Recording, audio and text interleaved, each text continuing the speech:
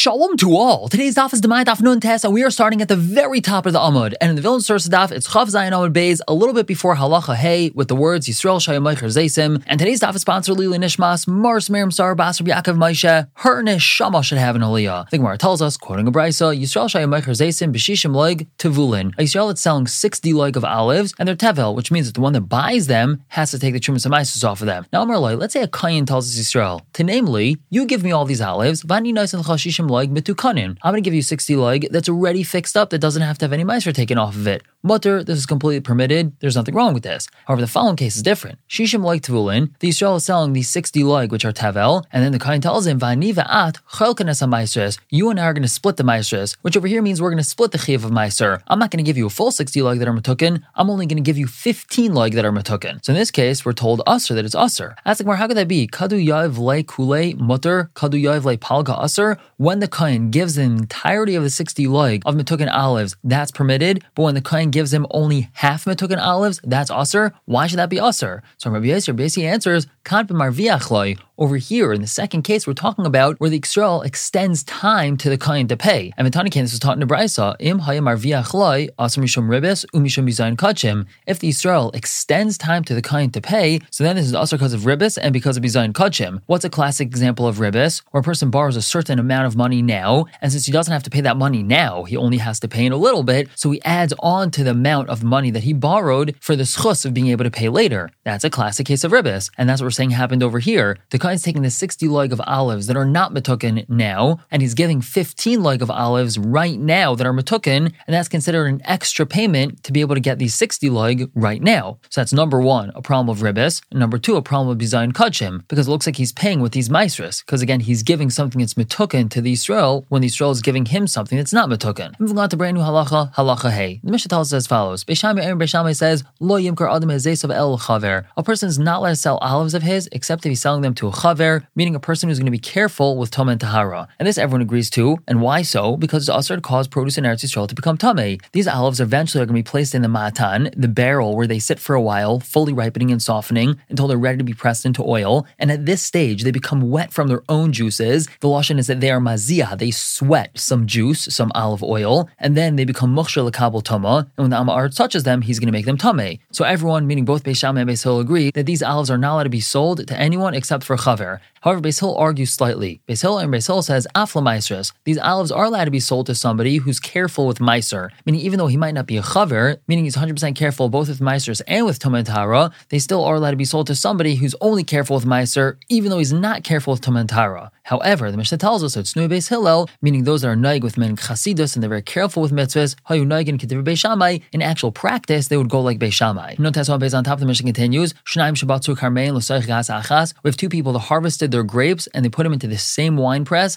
Echad maser v'echad she'ein maser. One person is careful with meiser, one person isn't. Hamaaser maser es shaloi v'chelkai b'chol makom shehu. The one who's careful with meiser, he takes off meiser and his chelik is wherever it is. Now we're going to leave this part of the Mishnah and not explain it for now because the Gemara is going to explain this last part of the Mishnah. Now the Gemara addresses Shitas Beis Hill. Let's remember, Beis Hill had allowed selling these olives to one that's going to separate meiser, even though he isn't makban on Toma and Tahara. But why is that? We had said that it's also ligram Toma to produce in Eretz Yisrael. So the Gemara tells us, Rabbi Yechon explains, time to Beis Hill, what's Beis Hill's reasoning? Because derech bnei adam leichal zeisein atunin. A person will eat their olives out of this matan. That's what atunin means. They're going to take these olives out of the matan before they sweat, before they're maziyah, before this oil goes onto them and they're mukhshir l'kabel tama. So even though this person is not makban on Toma and Tahara, it's very normal for him to eat these olives before they ever become mukhshir l'kabel tama, and that means that they won't become tameh. And the reason why Beis Hillel says that we have to sell it to someone who's a ma'aser, even though he's not careful on Toma and Tahara, is because we have to make sure that the person is going to be taking meiser off of them at least. Now the proper girsa is to add in the following line, which is a question. Is